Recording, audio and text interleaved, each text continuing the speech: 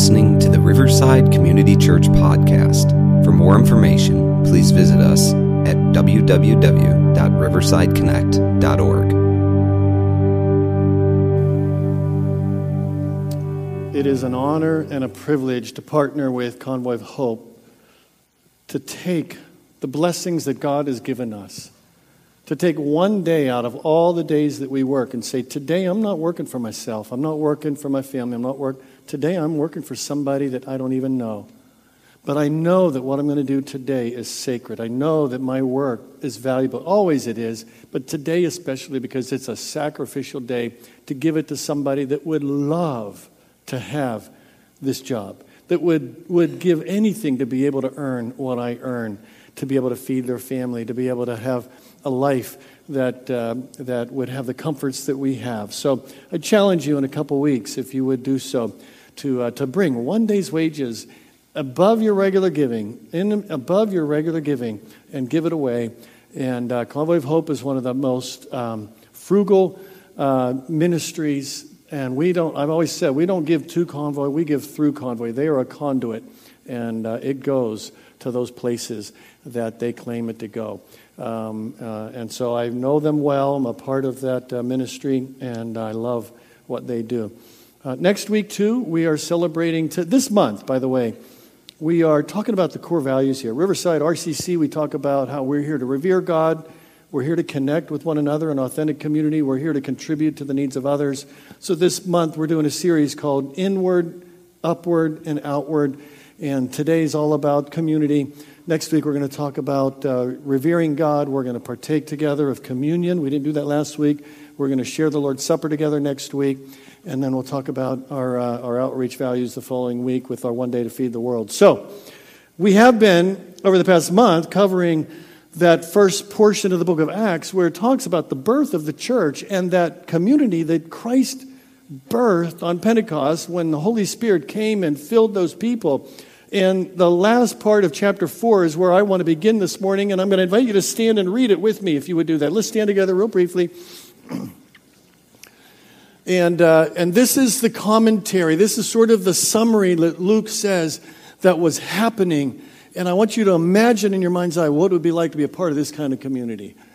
Let's read it together. All the believers were united in heart and mind, and they felt that what they owned was not their own, so they shared everything they had.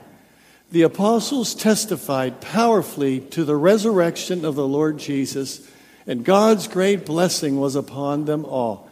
There were no needy people among them, because those who owned land or houses would sell them and bring the money to the apostles and give to those in need.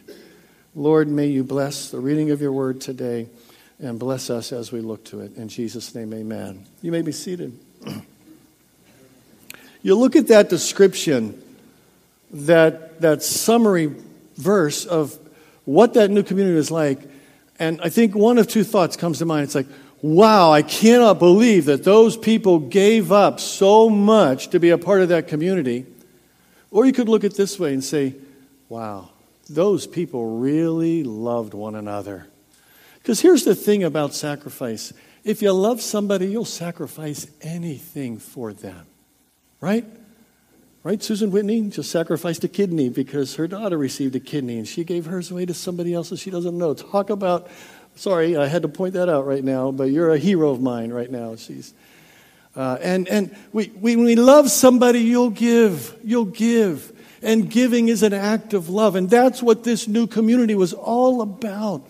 And so I think that when Jesus had ascended into heaven and he saw the Holy Spirit being poured into these people's lives and then the events that followed after that, I think that Jesus had the biggest smile on his face because this was a direct answer to Jesus' prayer that he prayed in the garden before he was arrested. So let's turn back to John chapter 17, and I want to look at a couple verses from Jesus' high priestly prayer.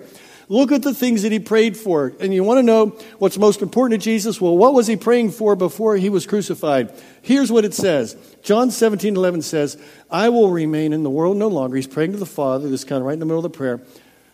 But they're still in the world. He's talking about his disciples. And I'm coming to you. So, Holy Father, protect them by the power of your name, the name you gave me, so that they may be one as we are one. Think about that. The final night, Jesus was betrayed. He asked for something specific for his followers, and that is that they would be one, that they would find this oneness and this unity. Notice, it's not just any kind of oneness. He's talking about the oneness that he had with the Father, that kind of close relationship. The Father, Son, the Holy Spirit, 3 in 1. And he's praying that these followers would be so united to one another that they would be inseparable. They would be inseparable. But he doesn't just pray that for his immediate disciples. Jesus, looking down through the ages of history, prayed for all that would come to believe in him. And notice in verse 20 of chapter 17 of John, it says, "My prayer is not for them alone," meaning those disciples that were with him now, "but I also pray for those who will believe in me through their message, that all of them, and that's you and me too, that all of them may be one, Father, just as you are in me and I am in you, may they also be in us, so that the world may believe that you have sent me." Look how critical that is. He's praying for you and for me. Why? Because he knows the value of relationship. He knew that these people would face trials and tribulations. He knew that life was hard. He experienced it himself, and he knows how difficult it is to maneuver through the trials and tribulations of life. And he knew that they could not do it alone, and they needed one another to be able to be fully functional and to be able to reflect the unity of the Godhead and the love that God wanted them to display to a world that desperately needs that kind of example. And if we fail to exemplify community to our world, we fail to accomplish the mission that Jesus prayed, that Jesus wanted for us. And so I believe that you want to prove to people that Jesus is real, this is the proof right here. You want to prove to people that the Holy Spirit is alive and well, then this is the proof. It's the community that comes together under a higher purpose than themselves, that reaches out beyond themselves, that cares for one another. That's what is proof to the world. It is by their love for one another, Jesus said, that they will know that you know me. And God created us for this. We are built for relationships, and to every fiber of our being, we were created to be connected to other people and to be connected to God. And in fact, the greatest commandments are to love God and what? Love one another. And so we build community not just by coming and sitting and singing the same songs and sitting in the same building. That's wonderful. But we build community by building rapport and relationships and getting to know other people. And that takes time. The kind of community that God wants us to have is not something that you can get by watching the Sunday morning television preacher. The kind of community that Jesus wants us to have is you're not going to get from listening to a podcast as you're driving down the highway. Thank God for those ways of communicating the gospel. But the church, relationships, gathering together is always going to be in style in the family of God. It's going to be something that's relevant in the family of God, and we need that for one another.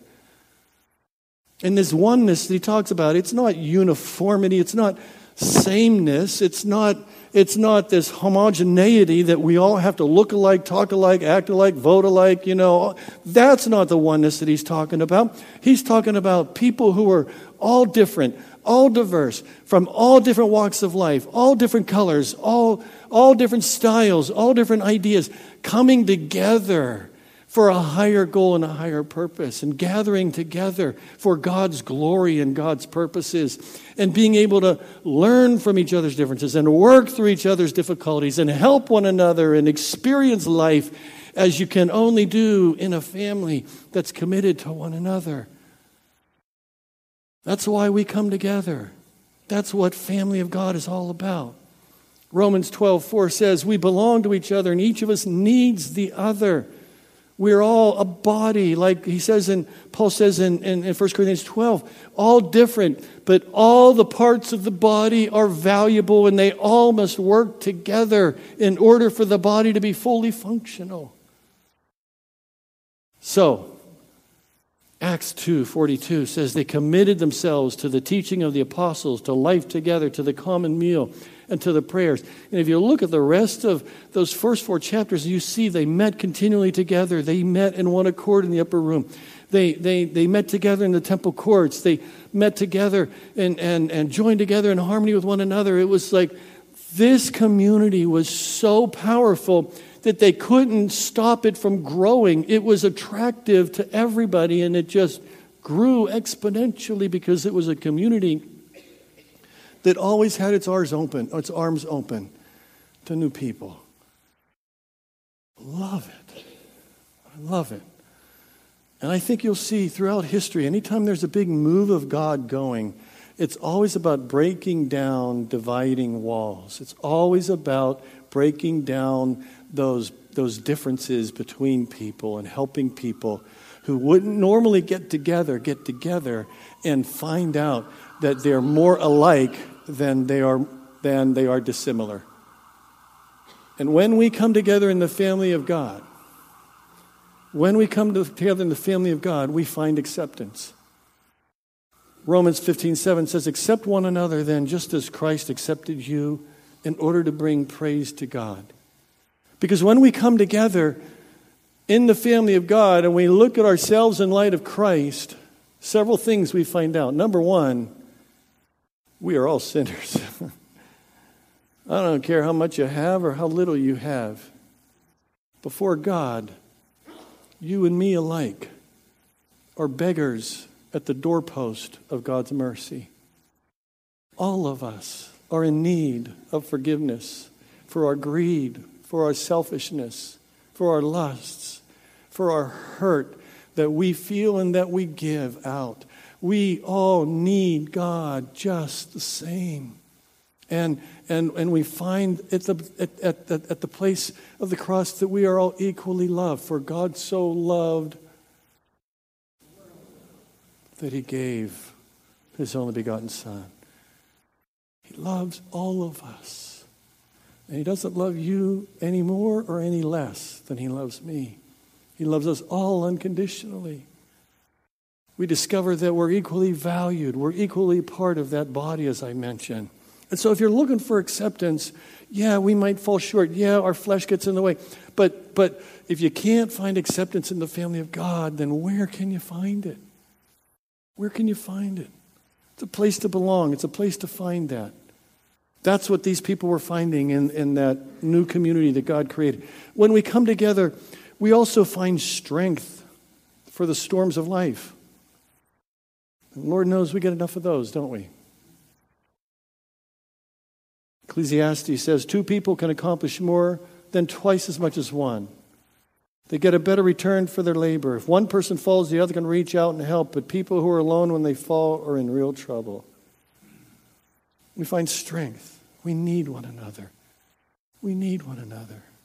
I pity the people that feel like they don't need to be there for other people whenever other people are in need, because when they're in need, they don't have anybody that will be there for them. You know, it's reciprocal. You reap what you sow. A lot of people, well, I don't need church. It's for a bunch of weaklings. It's a bunch of people that are crushed. Church is for people that need somebody to lean on, until they need somebody to lean on and there's nobody there for them. Yeah, that's why we're here, to lean on one another, to help one another, to be a family, and that's what families are for. When we gather together, we make the invisible God visible to the world around us. The world will know that we are Christians by our love one for another. It is that they see. You mean you have people that'll do that? You mean when you were in the hospital, this happened? You mean this? Yes. Well, how do you get that? Because I belong to a community of faith. I belong to a small group. I belong to people that I would do it for them, and I know that they'll do it for me. And we're there for one another.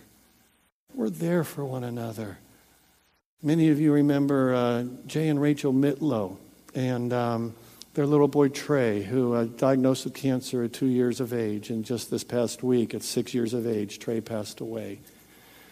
And Jay and Rachel have done such a incredible job of being open and transparent during this time of suffering. And this whole ordeal, they've just blogged about it, and so many people have followed their story, and it's just, I know it's going to become a book someday. It's just so rich and deep. And I think one of Rachel's comments last week is, cancer sucks, but God is still good. I mean, man, how can somebody have that faith? But Jay and Rachel are the kind of people that have been there for students through Young Life as they were Young Life directors and now pastoring a church in Penn Hills, and they've been doing so much to reach out to others. And the family of God has come around them in such a profound way, and it's beautiful to see. Beautiful to see. And so, folks, before we wrap it up here this morning, I just want to ask you, are you connected with others? Do you have people that are in your world and you're in their world in a way that is built on a foundation of loving God and loving one another?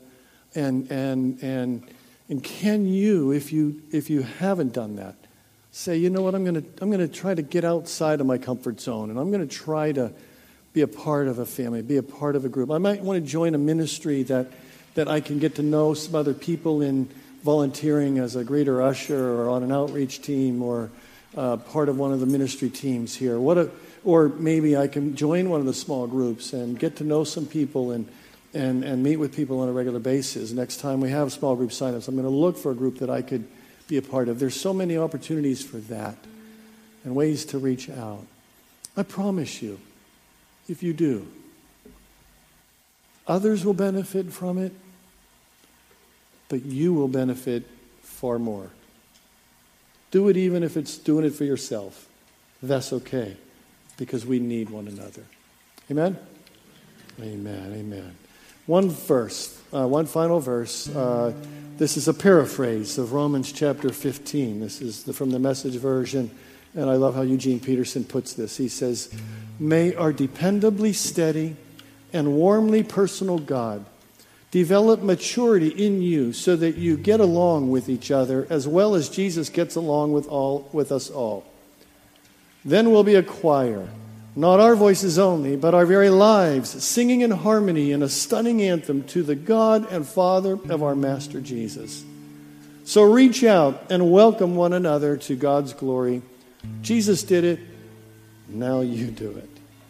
This is the prayer. This is the dream of Jesus. Let's be the people that can fulfill that dream. Bow your heads with me, please, if you would. Lord, I thank you because the love that we can give is the love that we have first received from you. And as we have freely received your unconditional love and grace and mercy and forgiveness, and as we see the unity of the Trinity, God, may we bear witness to that in our lives. May we bear witness to that in the relationships that we build, not just in the church, but even beyond the church, God. And so may your love for us grow into the love that we have between us, and may it bring glory to you, and may people see that you are real because of that. In Jesus' name we pray. Amen. Thank you for listening to the Riverside Community Church podcast. For more information, please visit us at www.riversideconnect.org.